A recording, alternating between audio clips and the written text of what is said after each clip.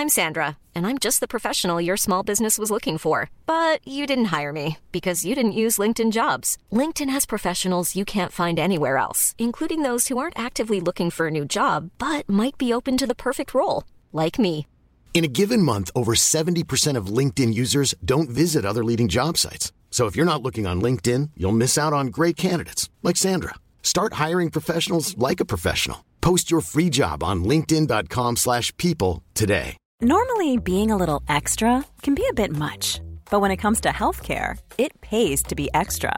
And United Healthcare makes it easy with Health Protector Guard fixed indemnity insurance plans. Underwritten by Golden Rule Insurance Company, they supplement your primary plan, helping you manage out-of-pocket costs without the usual requirements and restrictions like deductibles and enrollment periods. So when it comes to covering your medical bills, you can feel good about being a little extra. Visit uh1.com to find the Health Protector Guard plan for you.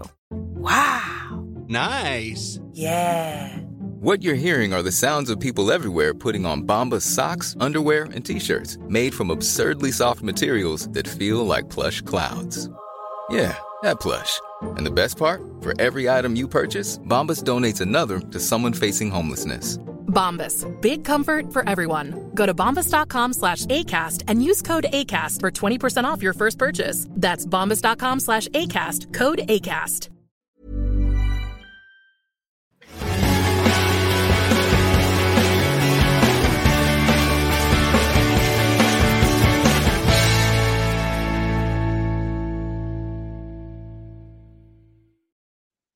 All right, I like those videos. I do. It just shows people's journeys and how they've completely changed from when they were a player into a manager. What you mean, uglier and fatter? No, not at all. Yeah. That's not what I meant. Well, for anyone listening on Spotify who doesn't have the pleasure of viewing this, but is listening, that voice there that you'll have heard, I am joined tonight by none other than current Leyton Orient manager, Mr. Richie Wellens. Richie, how are you doing? You all right? I'm very good, thank you. Got a bit of a cold and a flu in the last week or so, but excuse my voice, I'll do my best. It's going around. I think we've all got it. I've had it, and it's just, yeah. It knocked me for 6. So the fact that you're here, I'd have cried off tonight. So don't worry about it. But thank you very much for being here. When weirdly, I didn't do great with the announcement of this podcast because I tried to make it like a game and tried to get people to guess, and the first guess was you. Like they literally just went Richie Wellens, because I think it was because of the hashtags of the clubs that I tagged, because I tagged every club that you'd been a part of, and it's quite obvious when you're tagging Manchester United, Swindon, Doncaster, and Leyton Orient. It's like, well, you've got one player there at that point and one manager, so everyone dived in straight away. But then questions came, and we've got some very, very good questions coming here, and we'll see if we might put you on the spot and see what you've got to say. So before we do, first of all, this season, how's things going for you? How are you finding League One after dominating us all last year? I think we had a tough start. I think there's reasons behind the tough start. We signed a couple of players late, and when you sign players late, they need to get fit, and we didn't have an opportunity to get them fit in friendlies or in training. We need to put them straight in. So out of our first 4 games, we only got 1 point, and since then I've been really happy. We've had a few too many draws of recent weeks, but again, injuries have kicked in. We've lost Jordan Graham, who is one of the best players in the league. He's a big loss for us. But from a position where our newly promoted team has got off to a bad start, we have stabilised ourselves. We're very, very difficult to beat. We've only lost 3 in 14 in the league, and then 3 games has been by 1 goal. So we're in every single game. We need to be better in our final third, which, with the players that we've got and a lot of young players, it's just a process that we have to go through. And sometimes a coach, manager, it can be hard because you want results now, but you need to be patient with these young players and keep, encourage them to play the right way, which we're doing at the moment. We played Bristol Rovers away on Tuesday night and had 65% possession, which no one really does that against Bristol. So we just need to tidy up in the final third. But we've got a lot of players that, as the season grows on, then they'll keep improving. Yeah, and I think that's important there, because it's something that you started last season with Orient, was making you guys hard to beat at home, especially. Like I witnessed my team come there on what I felt was good form, and we just fell to pieces when we were up against you because you were such a strong presence across the entire field.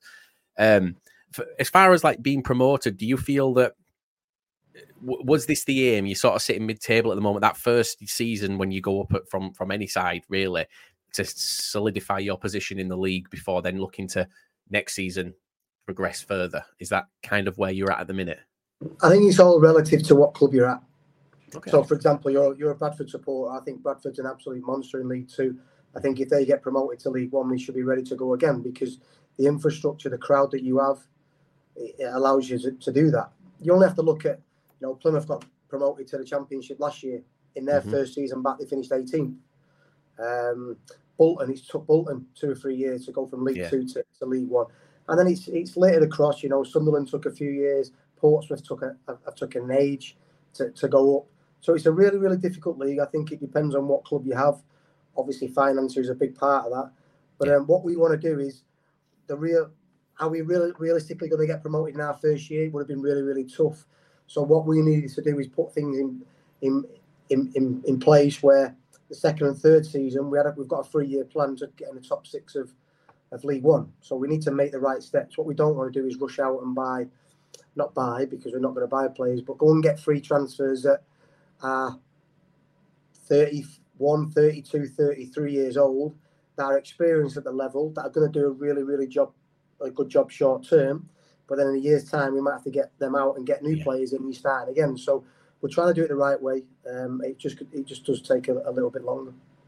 And I think the good thing with Orient is, considering where the club has been over the last sort of decade or so, the things that the club have seen, the fans have witnessed, they've got a lot of patience for this sort of project. And you find it a lot of clubs, like you mentioned Bradford there, Bradford fans don't have that patience when it comes to, if a Bradford manager came in and said, I have a 3-year plan to solidify, then build upon, the fans would be up in arms. And I feel like because of what they've been through and because they've seen, what can happen if you try and overshoot before you're ready, or if you bring in those players that aren't necessarily going to be 3, 4, 5 year long players, and then you have to replace and start again every 12 months, you end up in that position where you slip backwards, and you don't want to do that. And I actually, it's quite admirable from every Orient fan that I speak to says the same thing. Everyone's along and bought into this project, and that's a really, really rare thing, I think, in lower league football especially.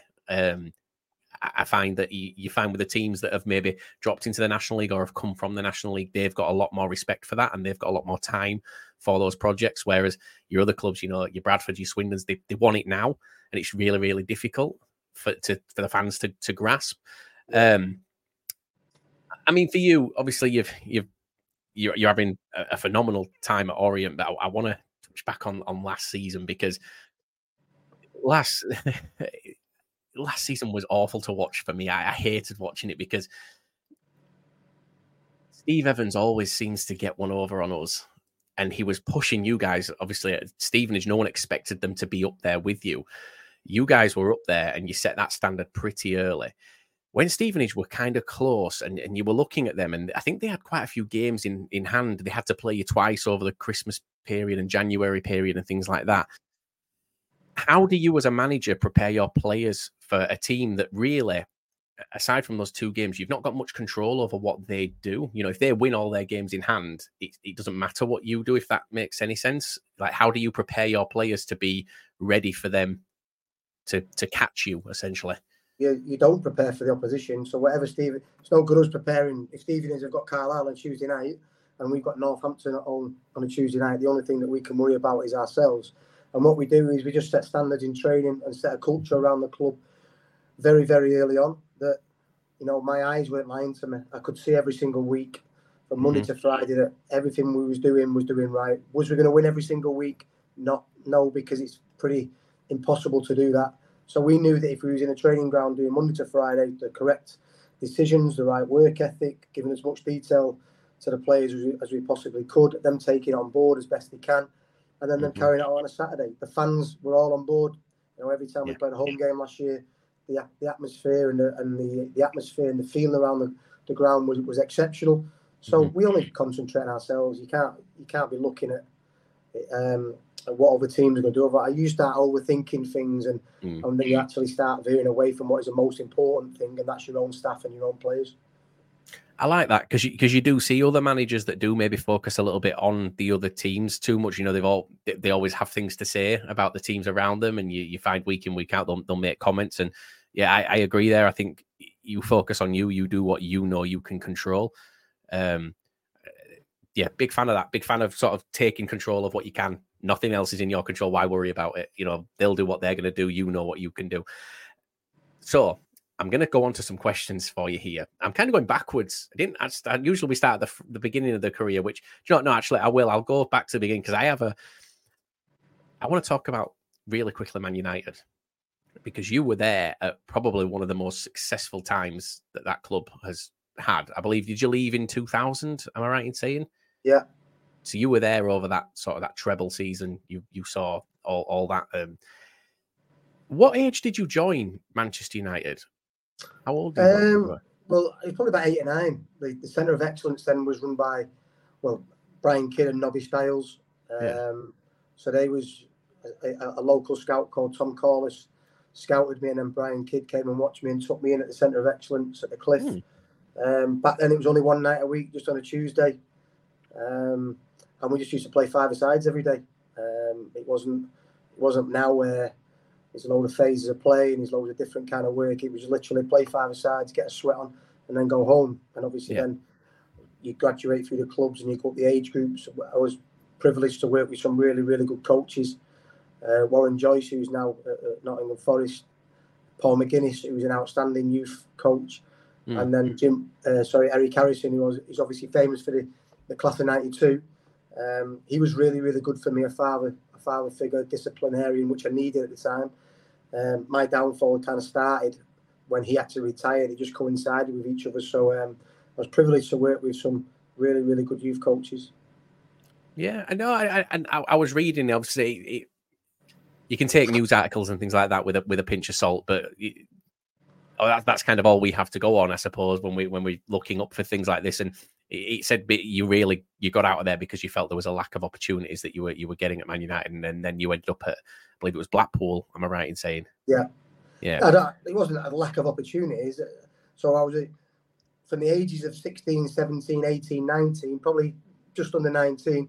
I was in all the England youth age groups with the likes of Wes Brown, who was at United with me as well. Yeah. Stephen Gerrard, Joe Cole, Ashley Cole, Jonathan Woodgate. So it was a real, real good, brilliant set of players in England, and I was with them. But then I seen them being professional, dedicating their lives to what they needed to do.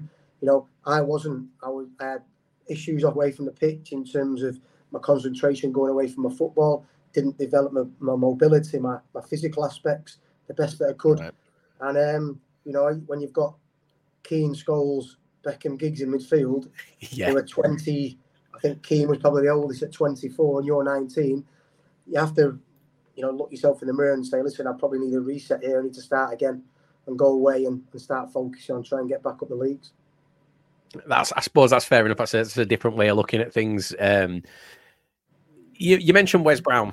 Wes Brown was in sort of the same year group as you, I think, coming up. Was John O'Shea as well?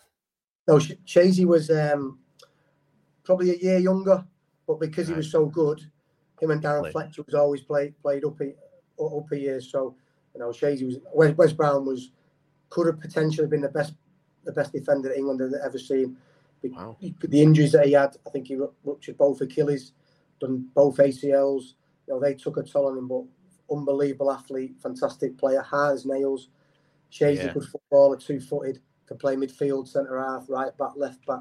So you have these global superstars like your Beckhams and your Giggs, your Rio Ferdinands and your Ronaldos and Dwight York and all these top, real, unbelievable players. But then you need the glue to fit all these together. And people like John O'Shea and Darren Fletcher was really good at that. Never moaned and went in and done a job for the team.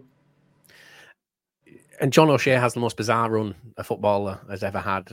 Like the way that he runs, just always. I remember I went to watch Man United. I think they played Olympiacos in the Champions League around 2007 or something like that. And I went to watch, and it was my first time I'd been and seen them live. And I ended up the second half just watching John O'Shea run, because I was like, this is incredible. Everything about what I'm watching right now says that man should not be a footballer. But then when he got the ball or when a challenge went in, you just couldn't get past him.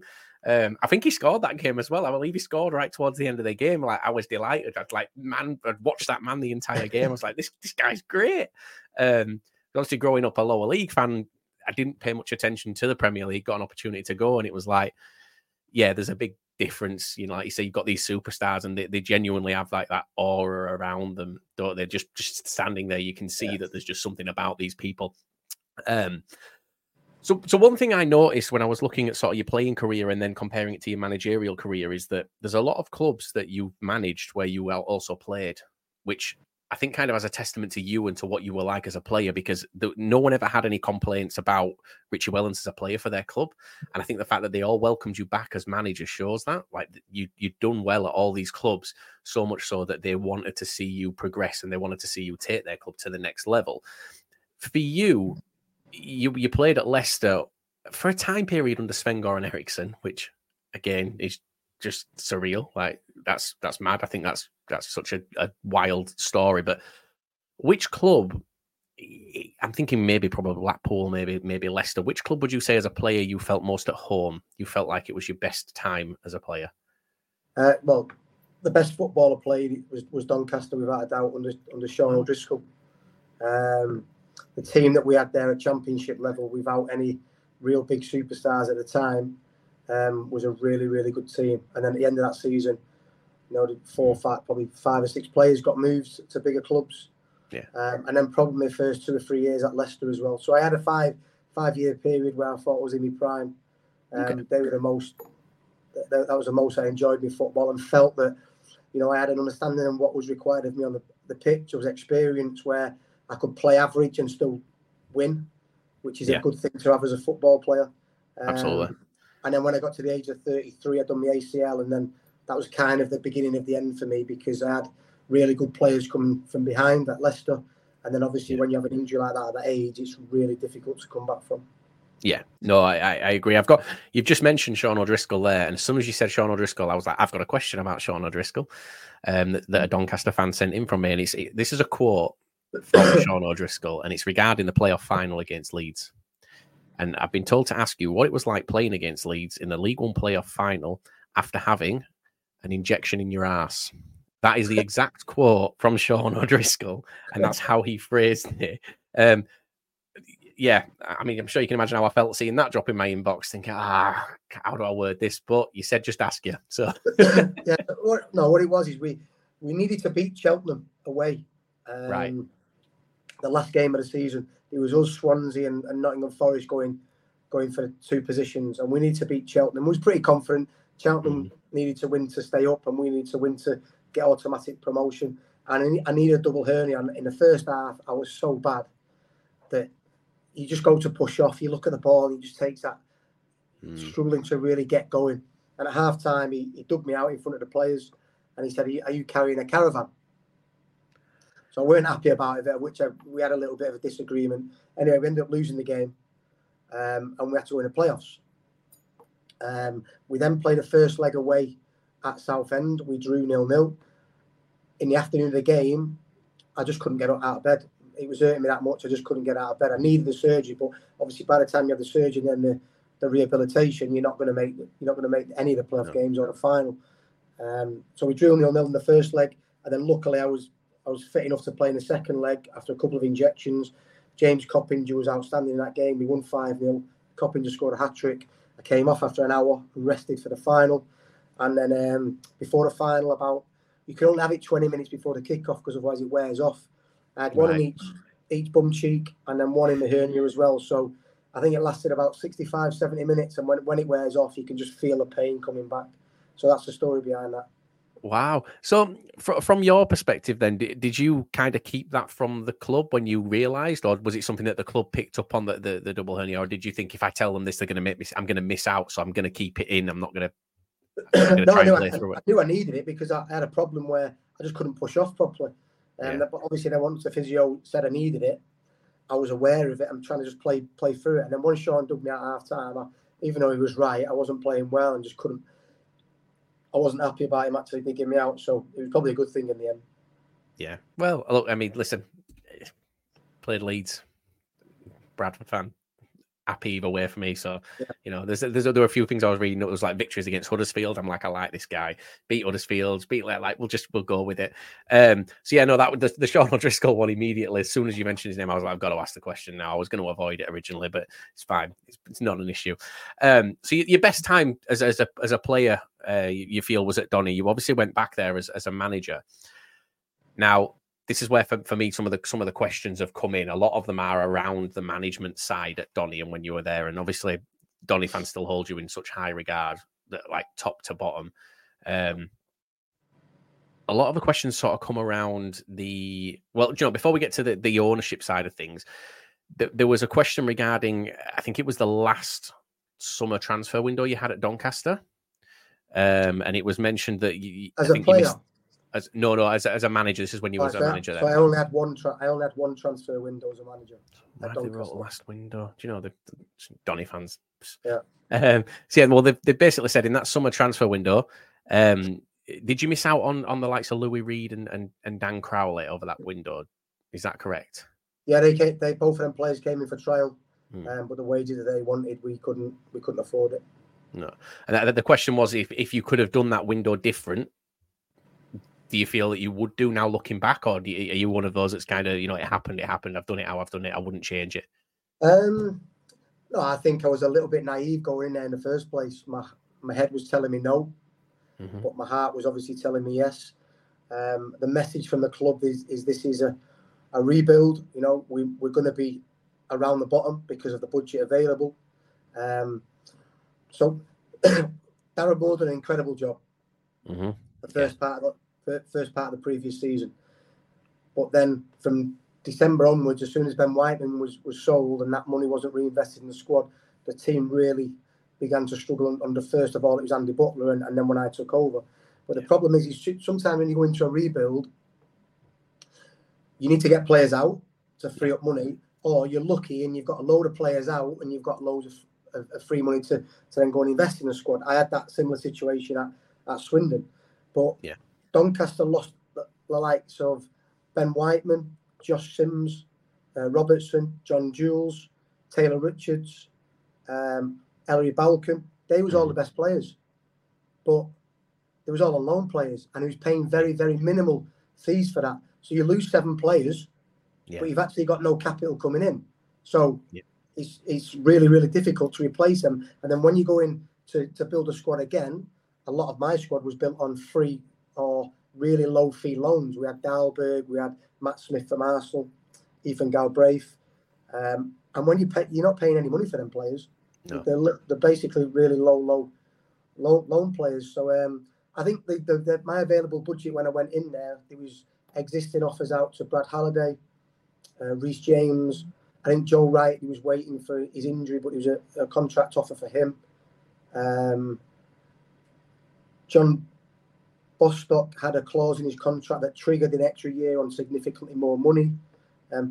If we would have kept them 3 players, the budget would have been nearly enough took up as it is. So it was a really, really, really tight budget. And I think that's I would imagine now they've got a bigger budget now in League 2 than I did in League 1. Yeah, I think that was something that was kind of pointed out over the summer. I know one of the owners came out and said that there'd be significant investment this year because last year obviously wasn't good enough. And I think they brought in something like 15, 16 players this summer. And you look at the players that they have brought in, yes, you're looking at free transfers and things, but these aren't players that'll be coming on lower end League 2 wages. So yeah, they probably have got that higher budget. And I mean, you've touched on it there, like budgets and things like that. There's a lot of questions from Doncaster fans a minute that surround the owners. A lot of people aren't happy with how the club's been run. From your perspective, while you were there, what was the atmosphere like in the background? Trying to focus on the things on the pitch, but obviously you've still got to manage that background politics and things that are off the field. How was that for you? I don't really think, some clubs is a lot of politics. So when I first started out my managerial career at Oldham, the politics were through the roof. Like if you could pick a problem, and obviously they've escalated, and you look where Oldham are now, obviously they're on the way back up now with Frank who's took over, but there was politics all over the place. And it wasn't really that at Doncaster. I have to say that Gavin Baldwin's a good guy. Yeah. You know, he was very, very supportive. And I can only say this as they're speaking to me. Whether there was things going on in the background, which I think there was, but I can't comment on that. I can only see how they was with me. Yeah. Gavin Baldwin was fine with me. David Blunt, I actually thought he was a nice guy. You know, my biggest frustration was, you know, David Blunt would want to know the team. He would want to know the tactics. And I would sit him down and explain exactly the way they were going to play, exactly the way that the opposition are going to play on a Thursday. And we'd get beat on a Saturday because I just haven't got the players to compete in that league, playing Sheffield Wednesday in the team. Yeah. And we'd get beat. And exactly how we done well in the game was exactly what I said to David. And exactly how we lost the game was... So everything I was seeing, I was painting the pictures for him before they even happened. Yeah. But we just didn't have the budget. There was no real politics. But there was a little bit of politics when I tried to sign Will Grigg. And I was promised Will Grigg from Sunderland. And part of me getting Will Grigg in was that I had to get Omar Bogle out of the club. Obviously, I wanted Will Grigg in. So then I said to Omar that you need to go to Bradford. I think it was Bradford at the time. And he said no to Bradford, which is fine. It's his prerogative. And then David said to me that, okay, Omar Bogle doesn't get another Doncaster Rovers squad. Of which I've said, that's fine, but I still need Will Grigg. Okay, not a problem. We'll get Will Grigg done. We messed about that long that Rotherham had come in and snatched Will Grigg off us, and then we ended up trying to get Aidan O'Brien, of which the paperwork didn't go through in time, and then we ended up. I think I probably played 50% of my games at Doncaster without having a striker. We had a young kid who was a backup that we needed to play, but we hadn't signed him to play.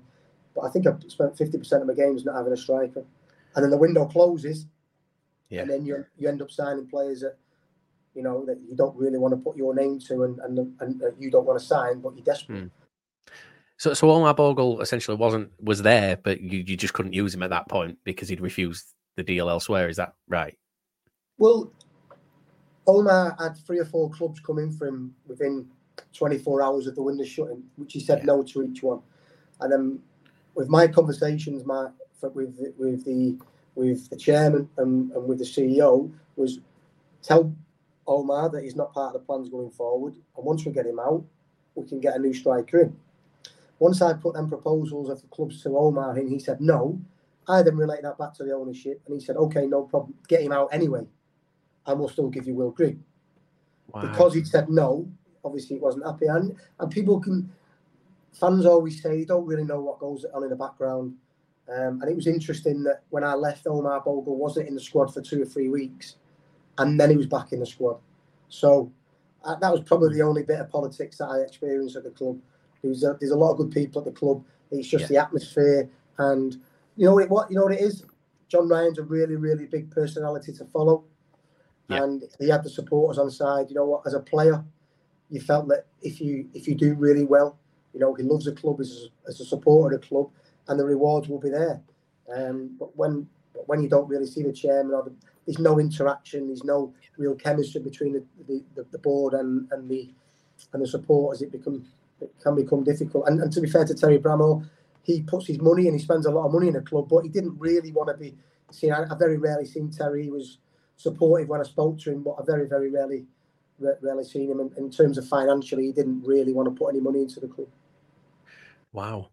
And then obviously you left. Omar Bogle ended up leaving. I think he went to Hartlepool. And then I believe, I think he signed a 2-year deal at Hartlepool. And I think 6 months in ended up leaving and going to Newport. Is that now, isn't it? Was he as big into his music back then as he is now? I don't know if you've seen his rap career. That he's no. I mean, I'd heard a few stories about Omar before I went to the club.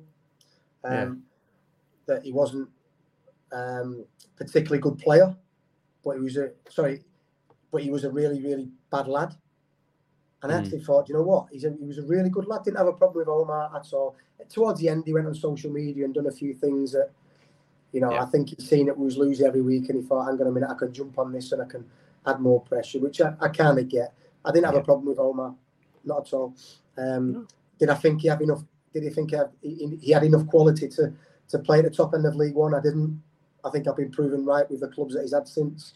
So that I didn't have, in terms of personality, I didn't really have The problems, I just thought we needed better to be where Doncaster always wanted, or I wanted them to be, or I seen them in terms of my images of when I was a player there.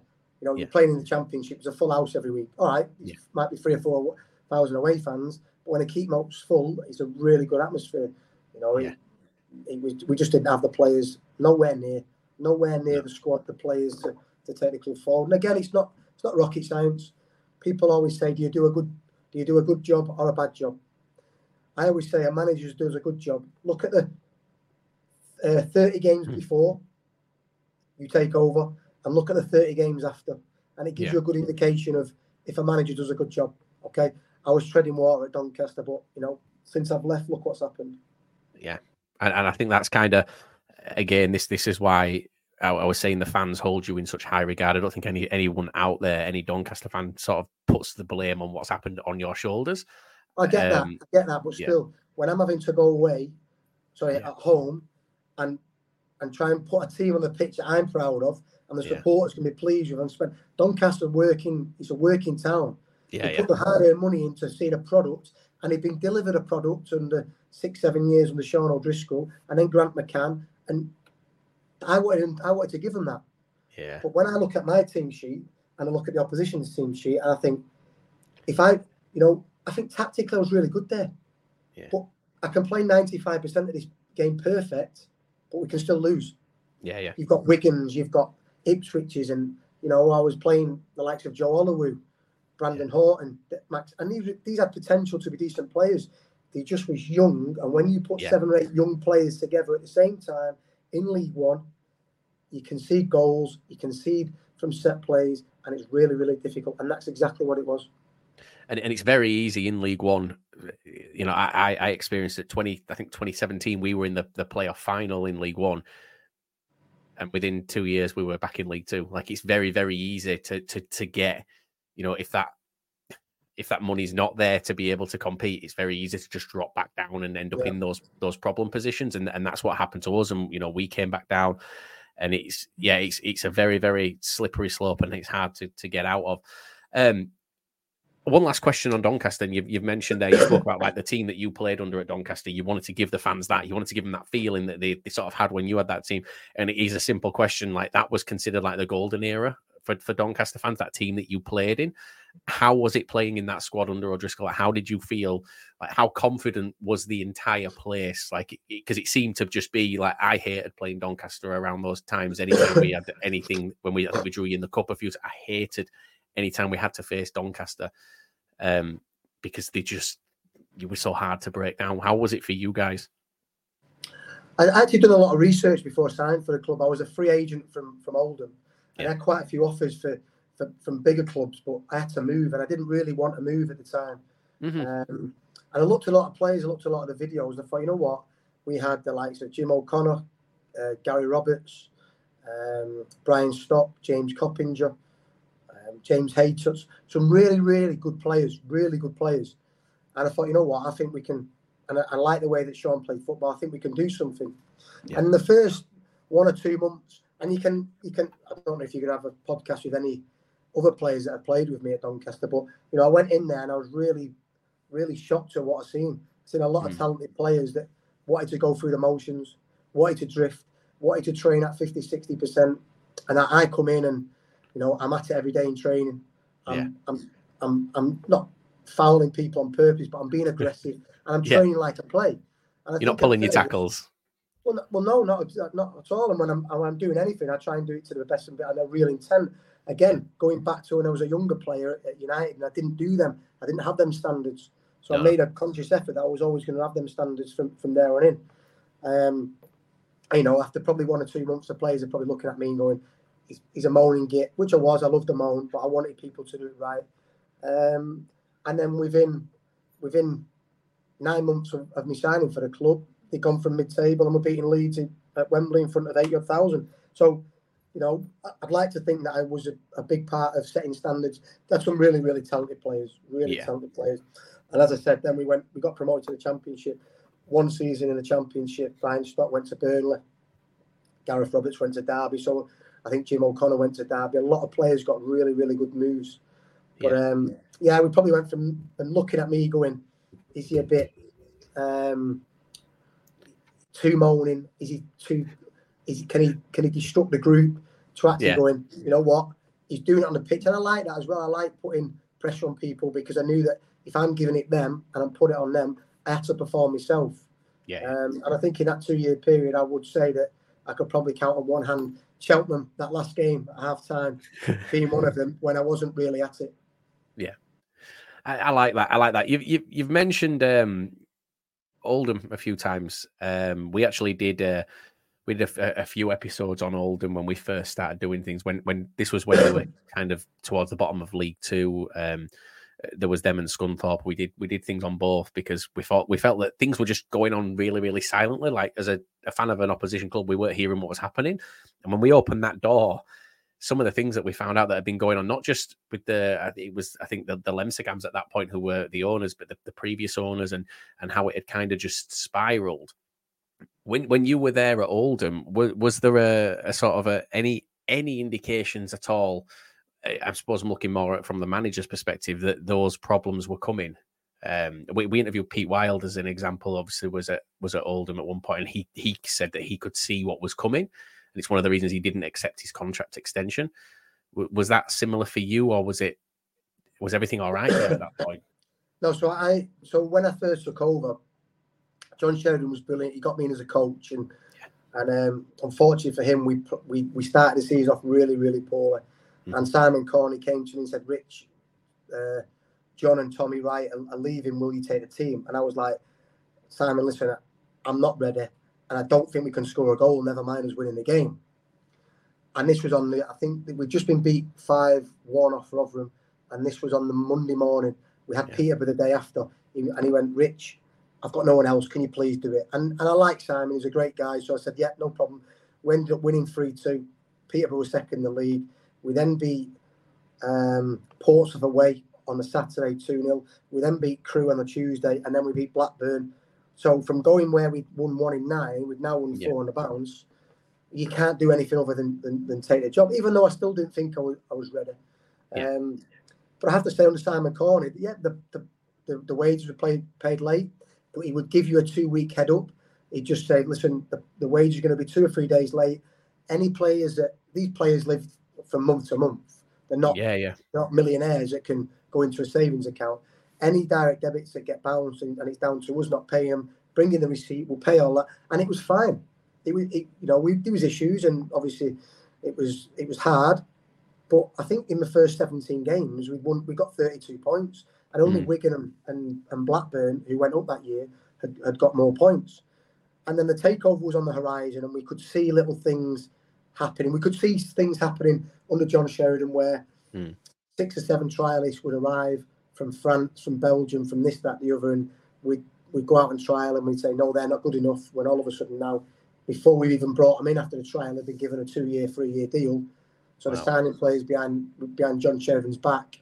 So that had already started, but once the takeover happened in full, that's when you get the issues of telling you what formation to make, to pick, telling you what players to pick, discipline this player but not this player, and then it just really happens. I'll never forget. Craig Davis was desperate to leave because Charlton had just lost Josh McGuinness, who went to Bolton, and Craig Davis had a year left. Sorry, he had 6 months left at this time on a certain amount of money, of which Wigan have come and offered him a 2.5-year deal. Sorry, not Wigan, Charlton offered him double his money for the next 2.5 years. Craig Davis was 33. So I had an honest conversation with Craig, and I was like, "Craig, okay, I totally get it. I'll let you go." And I was going to sign Devante Cole from Fleetwood. Yeah. And I thought it was a good swap, a young goal scorer who's on the upward curve. We could use the money what we're getting from Charlton to pay for that. And the owner just went, "No, Craig is a fighter. He's staying." I said, "But Craig is a fighter and he's done great for us. Him and Owen Doyle have scored a lot of goals for me. Yeah. But if you say no to this move, you will see a different Craig Davis." And he said no, and Craig Davis stayed. And I think Craig was not happy, and he kind of down tools from that. But you can't blame him, can you? We kind of put him in that situation, yeah. You can't blame him because, like you say, these guys are living month to month. and I've said this so many times, like as a professional, especially like a lower league player, someone who plays sort of around League One, League Two their entire career, people look and they see wages, and it might be a couple of £1,000 a week, but what people have got to realize is they've got to kind of half that, because when they retire, at 36, 37 years old, they've then got to live. They've still got to carry on. They've got and also years left. At that level, one injury they're done. So then a lot of them have not got a second skill or a second living. So they're struggling. And I would never begrudge a player from moving club, because if you're a club and you don't want that player, you're the first person. The chairman's the first person to say, we don't want this player. He's taking this much money out of the budget. Get him out. So you can't have it both ways. Players deserve everything they get, as long as they're professional and they're at it and they earn an honest living. They deserve them extra money when they come. Absolutely. And you mentioned there about like the wages, maybe being a few days late and things like that. But there's a difference, I think, between how that was handled and how a lot of other clubs seem to be handling things like that. At the minute is that there was a communication line, there was an openness and an honesty, and I feel like that's missing from. We've seen. You look at Reading, you look at Chef Wednesday, things like that. Clubs that are going through issues. Scunthorpe have been a massive one as well, where players haven't been paid. There were reports of that happening at Swindon recently. And it is just about communication. And I feel like a lot of people would be a hell of a lot more receptive and understanding if it didn't seem to be this big secret. Totally agree. Clubs need to be open and honest. But that was under Simon Corney when the new owner took over. Then the wages weren't being paid and there was no communication. And he thinks that just going to a foreign country and hide it away will mask over the issue. It doesn't, because lads have still got to live here. And what would happen is if our wage bill was, let's say, 150,000 a month, he'd come in with 50 grand and pay the ones that you can. Well, do you pay the ones that are playing, who are on more, or do you pay the ones that are just under that are on £300-400 a week? I remember a lad called Callum Mantak, who his wage at Oldham would look after his mum and his little brother. He needed that.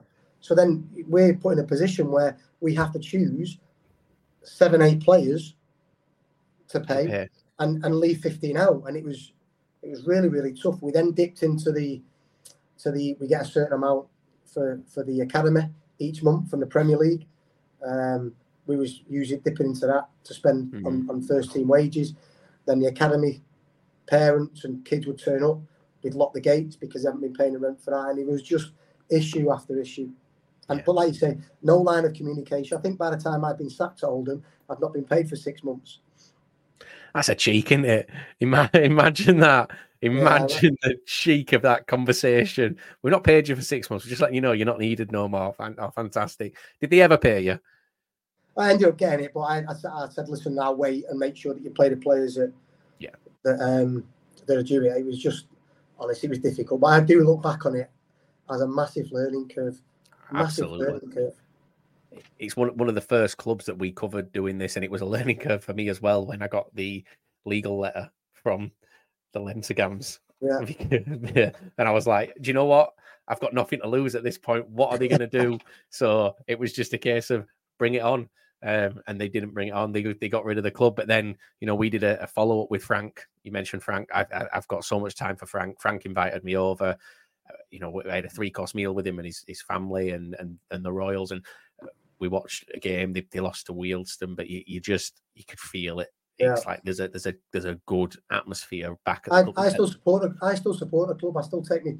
And if we haven't got a game, obviously it's only 9 or 10 miles down the M62. I'll still take my youngest lad and we'll stick a hat and a scarf and we'll go and watch it. It's the warmest ground in the country. So that is a lie. That is an outright lie. I know. So I mean, I've watched. Obviously, they're going to go back up. Mickey Mellon's a good manager, and now they've got finances that can take them back up. I see that Frank's actually going to roll the Atlantic. I don't know how that's going to work, but it just shows what a great guy. It's the second time he's done it. He's done it already once. Yeah, how? It's not just him rowing a boat on his own across the Atlantic. There's got to be other boats and security and safety measures put in place. I don't know. I don't think there is. I'm pretty sure. It's yeah, I know. Well, I know he told us all about it, but as far as I know, he's alone. As far as I know, he's solo. Yeah. So there'll probably be someone within a certain distance, but yeah, no, do you know what? He's probably one of the best characters that I've seen in the game. Like since I started doing this, like I couldn't believe. Because obviously you see the interviews and things, and you see it in football. You think that's a show. That's someone who's putting on a character for the camera. And then I went and met the guy, and I was just like, this guy is. Yeah. But like what you've just said there about still being a fan and going in with the hat and going with your son and stuff. That's what Pete Wild does. He does the same when he doesn't have a game. So there is this love for that football club, and everybody wants to see them get back. Like obviously, when you're a fan of a club in the league, and like when Oldham were here, I didn't want Oldham to beat us. I wanted Oldham. You always take. I don't want to say. How do I word it? You're always happy when you see sort of local clubs struggling, but not to that level. And then, like after starting to do this, for me, I was just like, "This is a club that really." It's like Scunthorpe. I hated Scunthorpe growing up because they had Billy Sharp, and I think was it Andy Keogh. Andy Keogh, Jermaine Beckford. I hated that club with a passion. Now I was there last week in the club director's box having a meal, and so because we've got a good relationship. Like I love that football club now, and it's hard to switch that off now because I'm thinking when they do come back up, I'm going to really struggle to do it. Same with Salford. I've got a really good relationship with Salford, but we're playing them next week, and I tell you what, I'm going to be switching that off before that whistle goes. I'm going to find that really difficult. There's never been a faster or easier way to start your weight loss journey than with PlushCare. PlushCare accepts most insurance plans and gives you online access to board-certified physicians who can prescribe FDA-approved weight loss medications like Wegovy and Zepbound for those who qualify. Take charge of your health and speak with a board-certified physician about a weight loss plan that's right for you. Get started today at plushcare.com/weight loss. That's plushcare.com/weight loss. plushcare.com/weight loss. Hey, Dave. Yeah, Randy. Since we founded Bombas, we've always said our socks, underwear, and T-shirts are super soft. Any new ideas? Maybe sublimely soft. Or disgustingly cozy. Wait, what? I got it. Bombas. Absurdly comfortable essentials for yourself and for those facing homelessness. Because one purchased equals one donated. Wow, did we just write an ad? Yes. Bombas. Big comfort for everyone. Go to bombas.com/ACAST and use code ACAST for 20% off your first purchase. Salford's another one for you. You managed at Salford. You also played at Salford, didn't you, before they got into the but that was just I'd gone by then as a player. I'd done. I was 30, I think it was 36, 37. Yeah. I'd just gone back end. As far as managing the club, and as far as sort of seeing how things have gone on, because it wasn't being brutally honest with how they kind of ran the club at that time. They were very, very quick to pull the trigger, I felt. And I think a lot of people felt with a lot of stuff that they did, they would literally just pull the trigger the second they felt that something wasn't going right, even if they felt it was going right, but just not right enough. Graham Alexander had them 5th in the league, and they sacked Graham Alexander.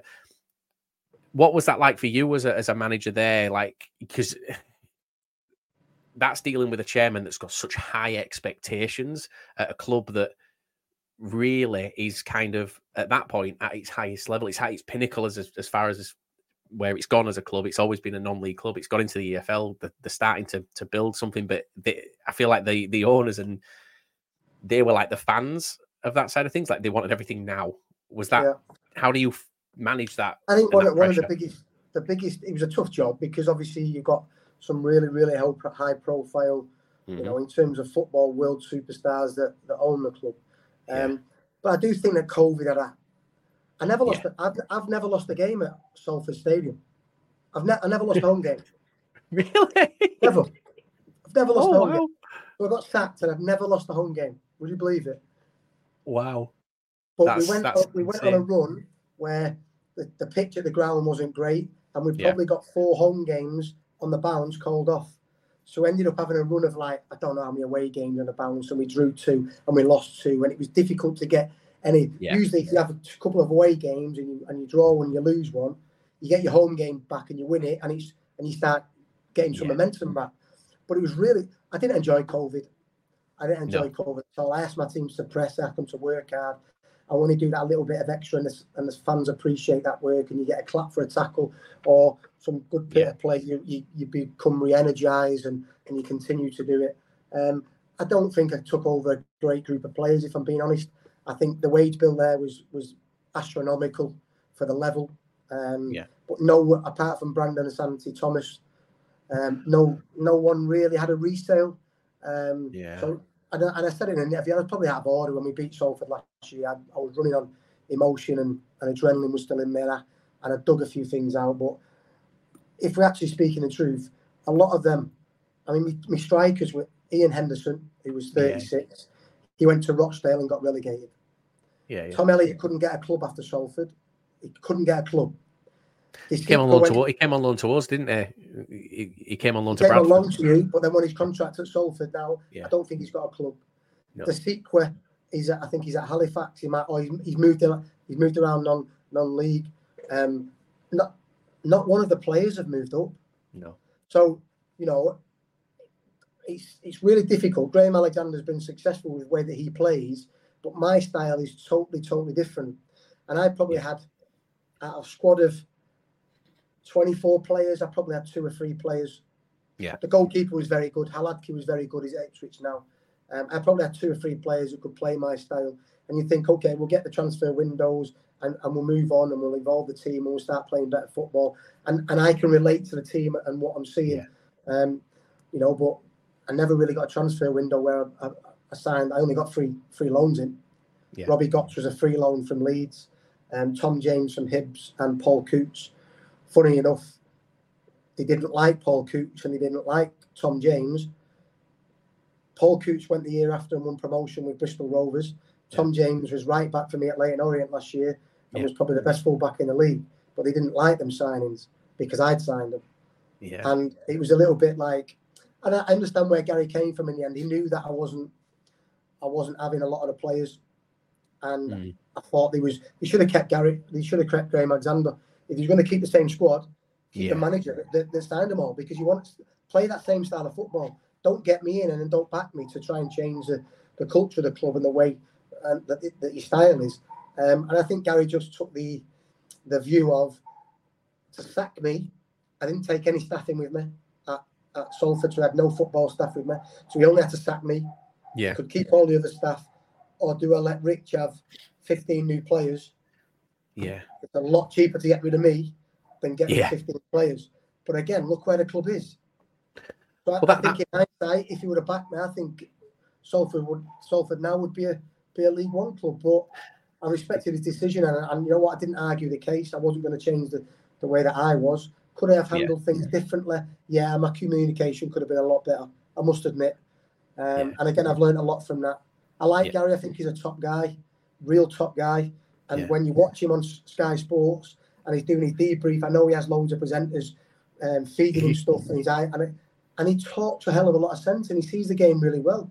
Yeah. But in my opinion, he had an emotional and a financial attachment to them players, and it can cloud your perspective on things. I think that's something that frustrates me, is that if I watch sort of Monday Night Football and I see Gary Neville, and like you say, he speaks a lot of sense and people listen to what he has to say, and like I just wish that he'd use that platform to highlight this league, highlight the lower leagues, because we've got a hell of a lot of talent and a hell of a lot of good football and this is still, people talk about, you know, the Premier League, and they talk about it becoming sort of overpriced and people getting priced out of games because they've got players on £300,000-400,000 a week. This is still what football always was. It's the working man's game down here. And it always will be.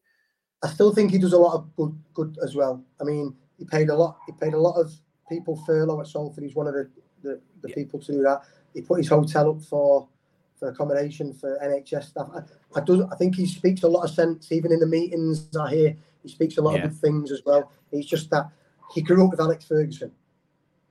His standards are a bit high then at that point, aren't you? And his standards are, you know what, you are this, and this. If you roof, but I was having a certain player, I won't name his name. I told him not to go home on a Thursday night. We'd have the day off, and I told him not to go home because he lived in London, and he was coming home, and he would drive. So I was telling him to come home on a Thursday night, not the Friday morning. He would leave at 4:00 in the morning. He would turn up to train, and his hair's all over. His eyes, he would train really, really poorly. So Gary got a meeting in with his agent. And I said, Gary, I won't pick him. He's late. His standards are poor. He doesn't train well. His output is no, Rich. You've got to play and give him another chance. Come on, if this is for Alex Ferguson, that player would be out the door straight away. Yeah. And he's a Man United fan. And he's seen over the last 4 or 5 years that some of them players, attitude-wise, are not. And he's out. He's saying these players need to get out. Yeah. And I was at Salford. That was the very same predicament. And I wanted certain players out to build a culture. And once you start getting these certain players out, the other players look at you and go, he means business. And when he's making a decision, he's backed by the board, i.e. Gary at the time, and Karen, I really like Karen. Oh, hang on a minute, he's making them decisions and now he's being backed by Gary. Well, we better get on board with this guy because we need to, the owners are sticking by him. Yeah. As soon as the players see that the manager's not being supported, then players knew that they was never going to get a new contract for me because they could not get a team promoted from League Two, never mind getting into the top 6 of League One. And that was a real frustration for me. I think that kind of undermines you a little bit, doesn't it? When a player's sat there and you're saying, I'm not going to play him, and the owners are saying, no, you need to. And that player knows that your opinion really is being overridden and they can carry on doing what they've done. Yeah, no, I mean, there's been a big change, I think, at Salford. And I think that's quite evident when you look at, being brutally honest, the form that they've gone through this season under Neil Wood. And I think 3-4 years ago, I don't think Neil Wood would have been given the opportunity and the time that he's being given now. I'm not saying that he shouldn't be, because I do think that, they've got a hell of a lot of injuries and things like that. But there seems to have been a change in the way that they approach things, and managers are being given that extra chance to really get things going and build something themselves. What's changed massively is the style of football is really good. Yeah, they play a good style of football. One thing I will say as well, what Gary's done great is the academy at Salford is really, really good. They're promoting a lot of young players. Again, that was the players that I had, it was all aging. They'd been at. Sometimes if you think you'll sign a championship player at 34 years old and he's dropping down to League Two, you think he's a good signing. Mm-hmm. The legs have gone. They've only come there for a last payday. They ain't that hungry to really drive themselves and others around them to get back up, because they know that if they get back up, they're going to get released. But if they stay in League Two, they're probably going to get a new contract. So you need to be careful when you're signing players dropping down. They're not happy with the facilities of the training ground, so they moan at things like that. So there's been a lot of good at that club that has been gone on in the last 5-6 years. But even from when they first took over, they took it a hell of a long way. But now when I watch Salford play, I enjoy watching them play football. We've got some really technical, good players. We had 2 tough games against them last year. And I hope for their sake that they can continue that style of football and get better players in and get promoted. I think looking at their squad on Saturday, I believe they only had 8 first-team players fit. Any club at League One, League Two level, the drop off from your first 14, 15 players to underneath that. We don't have, so at Leyton Orient, we don't have a B team or a reserve. We have first team 18s, and the gap is huge. So I understand Neil Wood's pain and where he's coming from there. Yeah, we were there the other week. We watched them play Peterborough in the Cup, and they gave a really good account of themselves, because Peterborough are not a walkover team. Like, Peterborough are a very, very well-oiled team, and they gave, brutally honest, they should have won. 4-3 in the 121st minute. There's been 1 minute of added time, and the referee played 2 more minutes when the ball didn't go out of play, and they scored in the 123rd minute. The people were raging. So I'm going to come on to Swindon. We've not done this in any order here, Richard. This has been class. I've enjoyed it, because it is like, this is just how my brain works. I've just allowed my brain to just run wild here. But I'm going to come on to Swindon, because I've got questions around your time at Swindon. Because am I right in saying that when you were manager at Swindon, was Paul Jewell involved at the club at that point? Yeah. So Paul Jewell was actually my assistant manager at Oldham. And when he come in, I kind of look at Paul as a kind of mentor, because he's a manager that's obviously, he was a player that never quite reached the top, but then he was a manager that reached the top, managing the Premier League, won promotions from the Championship, and he come in at Oldham, and I thought with the problems that I was having with the owners, I thought he'd be a real good sounding board, full of opinions, would argue, loved him to bits. But then he couldn't stand the chairman and the things that were going on in the background, so he left. Mm-hmm. But then when I got sacked, he'd obviously seen something in me that Lee Powell was his mate, that give Richie a chance. I think there's a lot of good things that Richie's got. I think he was sold a bit of a problem at Oldham. I think give him an opportunity. I think he'll reward you. And so Lee Power gave me the opportunity to go in as manager, and Paul Jewell was my director of football, which I think helped him. And I think a lot of young managers make the mistake of getting either the mates in or people in and around the same age group that form the same opinions. Julie's from a totally different. I'm a little bit old school like Paul, but he's ultra old school. I've got two young kids. I've got a young kid who's a 20-year-old and a kid who's both in academies at 15. So I kind of understand the younger generation now, but he's totally old school, and I love that as well. So he's a brilliant sounding board. Advice: if you go through 2 or 3 games without winning, he just drop little nuggets, little bits of advice that you just go, I get it, I see it. Brilliant, brilliant. And then obviously my relationship with the chairman was always brilliant, because my go-between was Paul Jewell, who I love to bits, and Lee Power, who was his best mate. So it worked brilliant. And obviously then he would sort all the signings out in terms of speaking to agents, doing the deals. I think it suited him that he could come in when there was no pressure to be in every single day at 9 o'clock and not leave till 5. He could play golf. He could be relaxed, knowing that he could trust us to get on with the training ground stuff, and he could be in the background just, putting everything together. But he was a tremendous help. He's someone now who I speak to, probably once a week. Yeah, well, I mean, look, I don't have to talk about Paul Jewell and Bradford. Like, he took us to the top, and we got to, like some of the best years that I don't think we'll personally ever see it again. It's surreal that we got to witness it, and he's held in huge, like, high regard. I think everywhere he's been, really, there's not many clubs where he's not got that status about him. Well, one of the questions from Swindon fans was about the owner, but you've kind of answered it there. Like, it worked because you had a go-between. You didn't really have to deal with the owner directly, because you had someone who was so close to him that you knew you could trust, and you knew you would get the honest truth from. So I don't really think from that perspective there's anything there. But I want to just something that I noticed about your time at Swindon, and I want to ask you if you agree with this. So when I spoke to Pete Wild said, you mentioned a 3-year plan that you're currently in with Orient.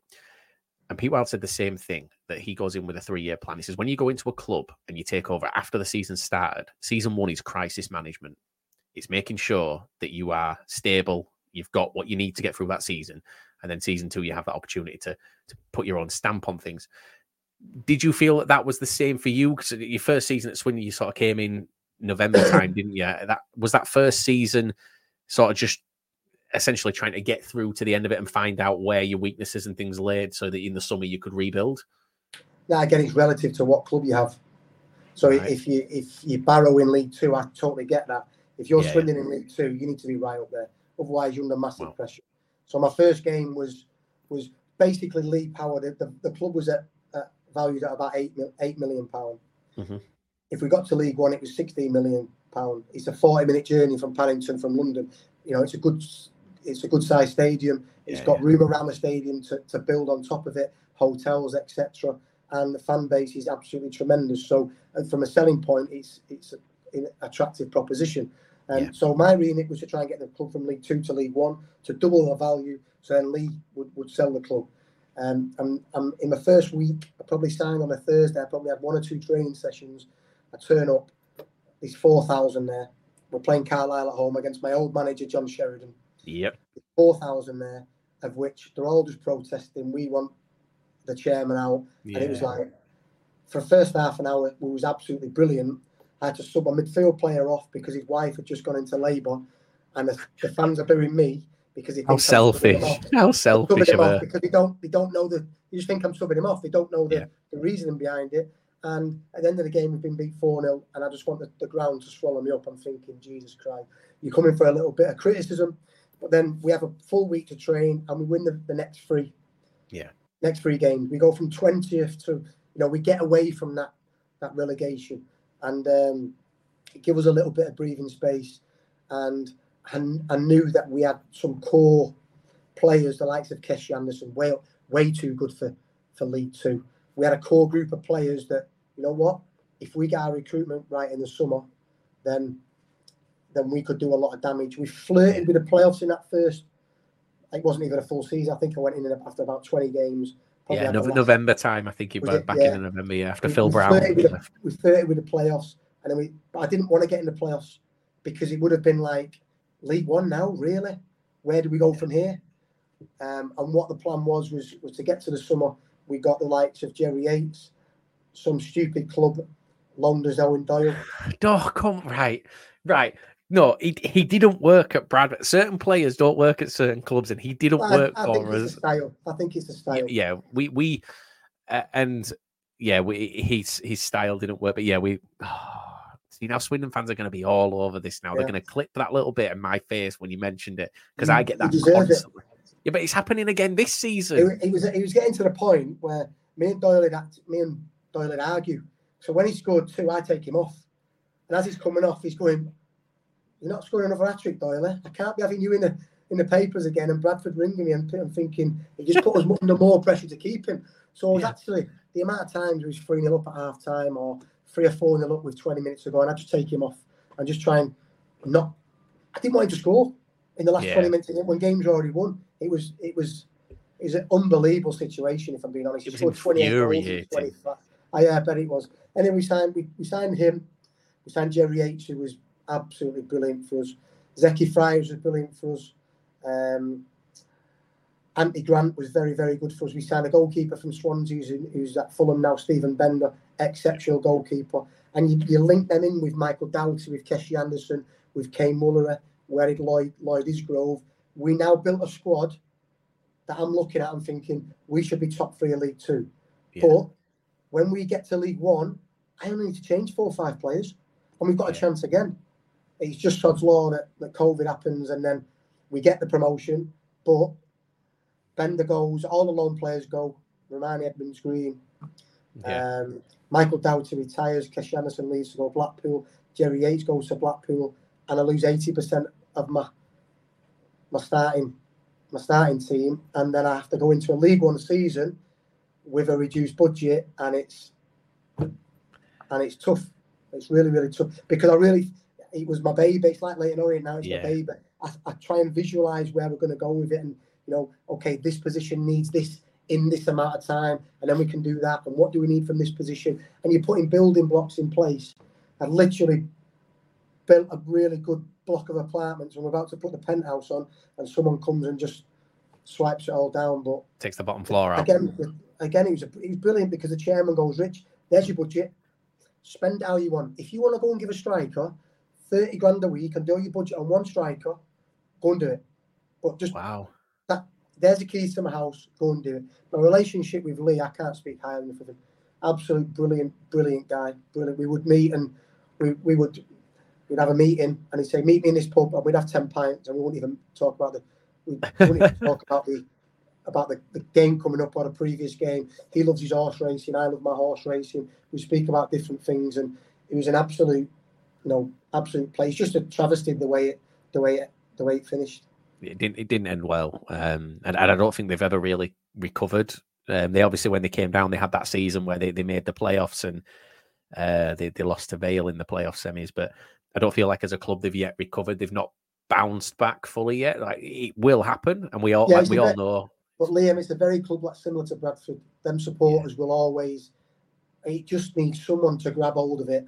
Yeah, and once get them back on track. And once you get them grab hold of it, So I talk about the first game being 4,000.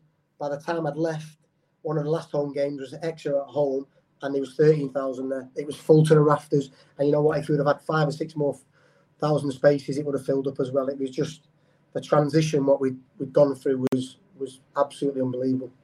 Who was the last team you played? Obviously, the league was cancelled, wasn't it, because of COVID? Who was the last team you played? It was actually on the way up. When it got cancelled, it was actually on the way up to Oldham to play Oldham. Yeah. Who was the last team you played before that? Do you remember? Oh, I can't remember. Bradford. Was it Bradford? Yeah. Yeah. As far as yeah. It was Doyle had signed. Last minute. Which always seems to happen in Bradford Swindon games. There's always a last minute goal, and it's usually against us because we seem to slip off towards the end. But on the Doyle situation, right, I'm going to give you the Bradford perspective of this, right? So phenomenal first half of the season. This is why I'm worried about Jake Young, because it's happening again, and it literally is like we're seeing it this season. It's awful because we didn't have the greatest of starts to the season. Obviously, Andy Cook was carrying an injury. We've lost our manager, and then we've ended up sitting and watching Jake Young. I think he's on 16 goals now, which is, I think he's on 22 goal contributions, and I think we've only scored 25 or 24 as a club. And when Doyle came back, because obviously Bradford called him back, didn't they? And he played 2 games for us. I watched him away. One was Colchester away and one was Mansfield away. The Colchester away, I watched him, and I went with my assistant, and I'm saying, if we don't know Doyle, and I'm looking at him now, ready to say, I won't touch him. No, he just didn't want to be there at that point, though, did he? Because he'd built that relationship with you guys and the team there, and there was. It's that, but it was also he didn't like long balls, and we would send where we just wanted him to stay in between the centre backs all the time and make certain runs, off the back of. We would fill the pockets either side of him with the 2 wingers, and our full backs would give us a width. So he's surrounded by players. I watched him, and he's not. Doyle will tell you he's not the quickest, but his movement, his counter movements, and his awareness in the box is exceptional, and his finishing's really, really good as well. So. When I watched him in them 2 games at Bradford, he was isolated, had to run channels. Well, if you ask him to do that, then you're not going to see the best of him. No, you've got to build your team around players like that, haven't you? The players that you know can win your games. Do you know what? I'm sat here, right, and I'm looking back over my notes for this interview, and I'm thinking, I don't even know why I asked to do this, because this has been soul destroying. I have literally relived some of the worst times as a fan. Like I've had Doyle come up. I've spoke about the Doncaster team that we hated playing. That season Swindon, you guys were dominant. I believe, was it you guys? Did your Crew go up with you as well that year? I think Crew finished second. Plymouth finished third. Both full of good players, both teams. So we interviewed Dave Artell as well about the same season, and obviously it'd been interesting to see how that would have played out towards the end of that season. So we had 10 games left, and 10 of the bottom 11. We had 10 of the bottom 11, of which we were pretty ruthless against them kind of teams. We'd gone through that January where we had Plymouth away and Crew. We played Crew at home, and we didn't have no Doyle there. Everyone was saying Doyle and Yates have gone back. You'll blow it, and we just kept ticking over. Going. And then once we got them back, there was no stopping you, was there? Yeah, we've not absolute no chance. Yeah, I like to see Swindon fans are going to love that there. They're going to absolutely love that. Well, obviously, we've covered Doncaster, we've covered Salford, we've covered Swindon, we've spoke about Oldham. We started with Leyton Orient, but I want to ask, I've had the same question sent in by several people. And it's not about something that happened in your career. It's about an if. It's about a potential. It's about a rumor about your managerial career. Now, this isn't a slight on Leyton Orient in any way, because you wouldn't change anything because you've gone to Leyton Orient, you've thrived. But before Bradford got Mark Hughes, there were rumours that you were going to be unveiled as Bradford manager. And I've been asked this so many times. Was that something that you were close to? Was it as close as it was reported, or was it just general discussions? Did it never happen? Because we don't know what goes on. We only get the rumours, and it's so hard. But I've got so many Bradford fans that just want to know what we missed out on. Let's be brutally honest. Yeah, it was weird. It was really, really weird. So I'd applied it. So I spoke to the CEO when my agent spoke to the CEO, and he was very like, listen, there's one person that we really like Richie. And then something happened really quickly where my odds went from like 1 to 10 or something. And usually when it goes to them odds, someone's got a job. And you know what it's like, people ring you, gone to this price and gone to that price. And I'm like, but I've not heard anything. So I thought, have I got this? But no, we're just waiting for a phone call. And then one of the players' agents rang me and said, have you got the Bradford job? And I was like, no. And this was probably about 3 weeks before I got the Leyton Orient job. The Leyton Orient job hadn't come up by this time. Yeah. And an agent rang me and gone, have you got the Bradford job? I was like, well, no, I've not heard anything. He said, the players have been told to be in at the ground tomorrow earlier because they're about to do a press conference. Like, well, it's not me.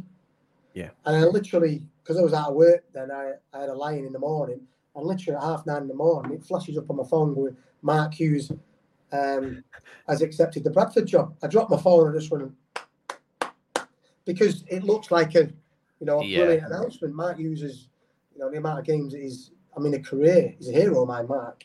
Started watching him when Brian Robson playing for Man United, but brilliant managerial career. Very surprised that he dropped into League Two.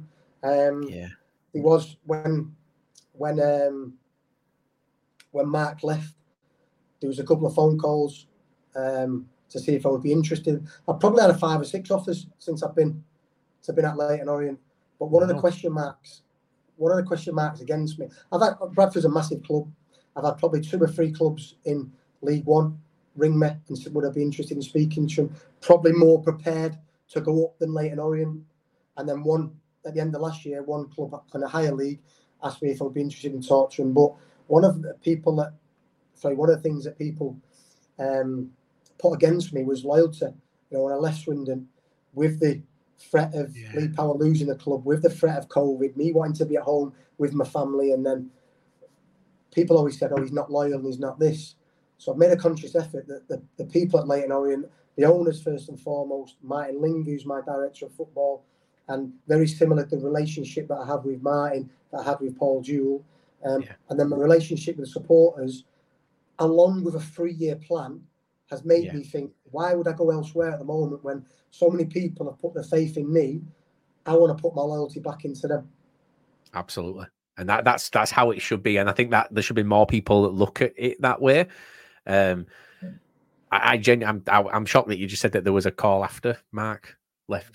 I didn't know that. That wasn't even a rumor. I mean, people did say, go and get Richie Wellens from Orient. And they'd say it to me and I'd be like, he's a League One club thriving. Like, why would he drop to us? Like, we've got to, look, I mean, that's throwing me as that there. I do have some, when we finished, I've got something else you mentioned there that I have an answer to, that I can talk to you about. But as far as Orient's concerned, so that's the now, that's where you're at. You're in this 3-year plan. For you, is it, you want to obviously progress and you want to push on into that top half. How long is it you're sort of looking before you're thinking that as a club or as a team, you'll have built something that you feel is ready to look at maybe making that step? How long do you feel away you are from that? I know it's a hard question to answer, I suppose, but I think you don't really put a time frame on that. You see the team evolving, and if you see it evolving at the right rate that you want it to, then you're happy to start adding layers on. And if you're not, then you need to make changes in terms of when the transfer window happens. We've given a lot of players a lot of opportunities this year. We picked a team on Tuesday night that the average age of our team is under 22. Wow. Which, again, is a lot of young players. So we need to ride that when them young players make mistakes. We need to go through their learning processes, which I'm prepared to do. Sometimes, even though it's a 3-year plan, some of our supporters ain't happy at the moment because we're not winning every week. We don't beat Wigan at home, even though Wigan have got some championship players still, and the budget's a lot higher than ours. We're still not happy about beating Wigan. Well, okay, we drew 1-1. How do we draw 1-1? Well, apart from the first 5 minutes when Wigan started very well, for the next 85 minutes, we're pretty dominant in the game. And it's a really, really comfortable 1-1. And if anybody's going to win it, we're going to win it. But we haven't, because we've not got quite them little nasty things, them little game management things yet to get us to that 2-1, that 3-1 victory. But we're happy with that. If we're drawing 1-1 and it's the Alamo and we're sitting in deep and we're defending crosses every 2 minutes and we come off and we go, how do we steal a point? Then I'm worried. But I'm not. I'm happy with the way things are going. We need another striker because we have 65% of the ball, and we need another attacking threat because Jordan Graham's out injured. We've only just got Dan Adji fit. He's played 10 minutes in the last 2 games. It's the first time he's kicked a ball for us. Aaron Drinan has not really got going this year because injured pre-season, injured again now. And when you're having to totally disrupt, when I get a settled system and have a striker and 2 wide men and a striker and 2 wide men on the bench, and they do 60, 70, and these come on 20, 30, and you just keep the same stuff going, but with fresh energy and at a higher intensity for the last 20 minutes, then we're really good. But at the moment, we start the season off and we haven't won in 4. I have to change and go to 3 at the back because we've got 4 really good centre-backs. I have to change to stabilise us in the league. And in the next 10 games, we get 16, should have been 19 points because we played Lincoln and he got disallowed. But we get a set of points that, now we're starting to grow. And now we can start to go back the way that we want to play football again. But unfortunately, we've picked up a couple of injuries. I don't think you put a time frame on it. I think your eyes don't lie to you. You can see people improving. And as soon as you think that players start drifting and are just getting really comfortable, then we move them out and we get new players in. Yeah. No, I agree. I think that's you can see, as long as you can see movement forward and not stagnating or moving backwards, that's always a good thing, isn't it? There's always that progression going there. I had a question just sent in literally right now, and I haven't read this, so I'm going to read it out as it is. In terms of player recruitment, is statistics now a big part of player recruitment alongside clips, or is there a heavier reliance on one more than the other? It's the person who sent it in is very interested in that sort of field. So do you guys kind of look at statistics a lot more now than you used to? I think XG is obviously a really big thing for a lot of people now, which I don't understand that. Yeah, I mean, for XG is a really good one because you might be looking at strikers that have only scored 5 or 6 goals in a season, but the keeper might have pulled off some unbelievable saves. Yeah, they hit the post, hit the bar. They've missed chances what usually would take, and their expected goals might be 18, 20, where they've only scored 5. So you can see development in them kind of players. I think that each coach, each manager has to break them down them characteristics of what they want from that position. We just mentioned Owen Doyle. Owen Doyle for Bradford can't score. Owen Doyle for why? You look at some of the centre halves in our league, and you look at them statistically, and they head it like so many times, but we don't play long ball. So we don't really want them stats for us, because every time we get a free kick, if it's in a good area, we'll put it in. But if we have a free kick in our own half, we'll hand on and play. Whereas a lot of other teams, you send everyone up, and the centre halves are winning, a lot of heady balls in opposition boxes. Well, that's not really relative to the way that we want to play. So I think it's important that you do get stats involved, because it can be helpful, and break them down how you want your team to look and the important stats. But when they look favourable, and you've narrowed this 2,000 players down to 20, then go and watch them. I go and watch players a lot. I get there early. I watch the body language, what they're like in warm-ups. I see sometimes if they get there in the sub, I watch them. I watch how they warm up. I watch the mannerisms on the bench, see what the body language is, see when they come on, did they impact the game, or are they sulking? Loads and loads of different aspects. But the biggest one for me is when you're about to sign a player, you obviously watch him, you do your homework on the pitch, but then speak to players who have worked with him, speak to managers who have worked with him. And you know what? There's a lot of good people in the industry who will give you their honest opinion, and very rarely have I been sold short when I asked people that I trust their opinion. That's mad. That's absolutely mad.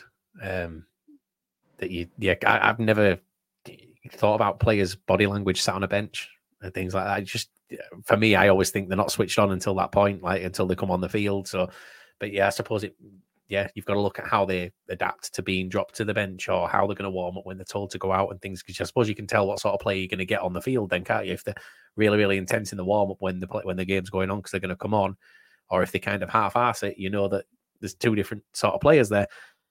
I really like that, and I think that's given a really good answer for the lad that sent it in. A good example is last year at Leyton Orient, we had one player that got double figures in goals. Yeah. A lot of we played some brilliant football at times. We played some dogged football where we had to put it in areas, win second balls and fight and scrap, because it's League Two. Some of the pitches ain't great. Some of the stadiums are small and the conditions can impact the game. But what we did have is we had 22 lads, 25 lads, group of staff that loved each other, that worked hard, that respected that the manager could only pick 11 players. Yeah. And when the teammate is coming off for his other teammate, they respected each other. They didn't complain. Okay, we had conversations in the background about, he's not happy about playing and what have you, but every single player respected. I think part of our success last year was a team spirit. That wins you the league more than money does, doesn't it? At times, like that's what's going to drag you over the line when it comes to those hard months and the injury crises. And like you say, those clubs that you go into where the stadiums they're not great. We're not going to throw certain clubs under the bus, but there's a lot in League Two that you look at, and I go and visit, and I'm like, oh, God, sat there, you're freezing cold because you're open to the elements, because there may as well not be 4 stands there because they're all tiny little things, and then Yeah, that's why you've got to make your home things count. So I've got one last question for you, and this is more of a challenge, and it's for you and Leyton Orient. We, at the beginning of this year, your media team don't know this is coming, so you might say yes to this, and they might go, absolutely not. So we, at the beginning of this year, 2 years ago, Soccer AM finished, and for me growing up, that was like a staple for me. Like it was, that was where I got my football fix before I went to football. It was so good. One of the things that we loved about it was Crossbar Challenge. So we've taken on Crossbar Challenge this season, and we've been challenging clubs. So I've got 4 clubs currently that are doing it. We're at Barrow on Monday. I'm going to Scunthorpe. We're going to be doing some stuff with Salford to hopefully do a Crossbar Challenge there. Richie Wellens, will Leyton Orient accept the Crossbar Challenge? Absolutely. Just don't ask me to do it. I'm too old now and I can't reach that far. Right. Okay. So that I'm happy not to ask you to do it on the proviso that you don't ask me to do it. Because I genuinely that's my worry about Barrow on Monday. I'm going to Barrow on Monday, and I've got these Barrow players all fired up for it, and I've got a feeling that they're going to ask me to take the first kick, and I can't do it. There's no way. So we'll back each other on that. I'll hold my hamstring. If you pick a different injury, or it'll look a bit sus. But yeah, no, we'd love it. We'd love to get you involved, and we'd no problem. Absolutely. Well, look, honestly, I can't thank you enough for this, and it's genuinely been one of, I think, the more eye-opening ones for me, and I can only thank you for your honesty as well. You've handled everything thrown at you. It's amazing. I hope everybody who's watching or listening has enjoyed this, and I hope we can do this again sometime. We'll have a catch up when you've got Leyton Orient promoted from League One. When that day comes, we'll have that conversation. But for now, thank you very much. I can't say much. I'm a bit gobsmacked by some of the stuff that we spoke about tonight, but honestly, thank you so much for doing this. We do really appreciate it. No, absolute pleasure. Cracking. Guys, we will catch you next time. Thank you very much.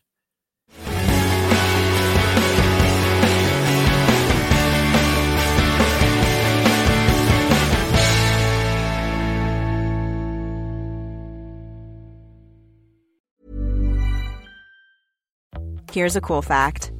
A crocodile can't stick out its tongue.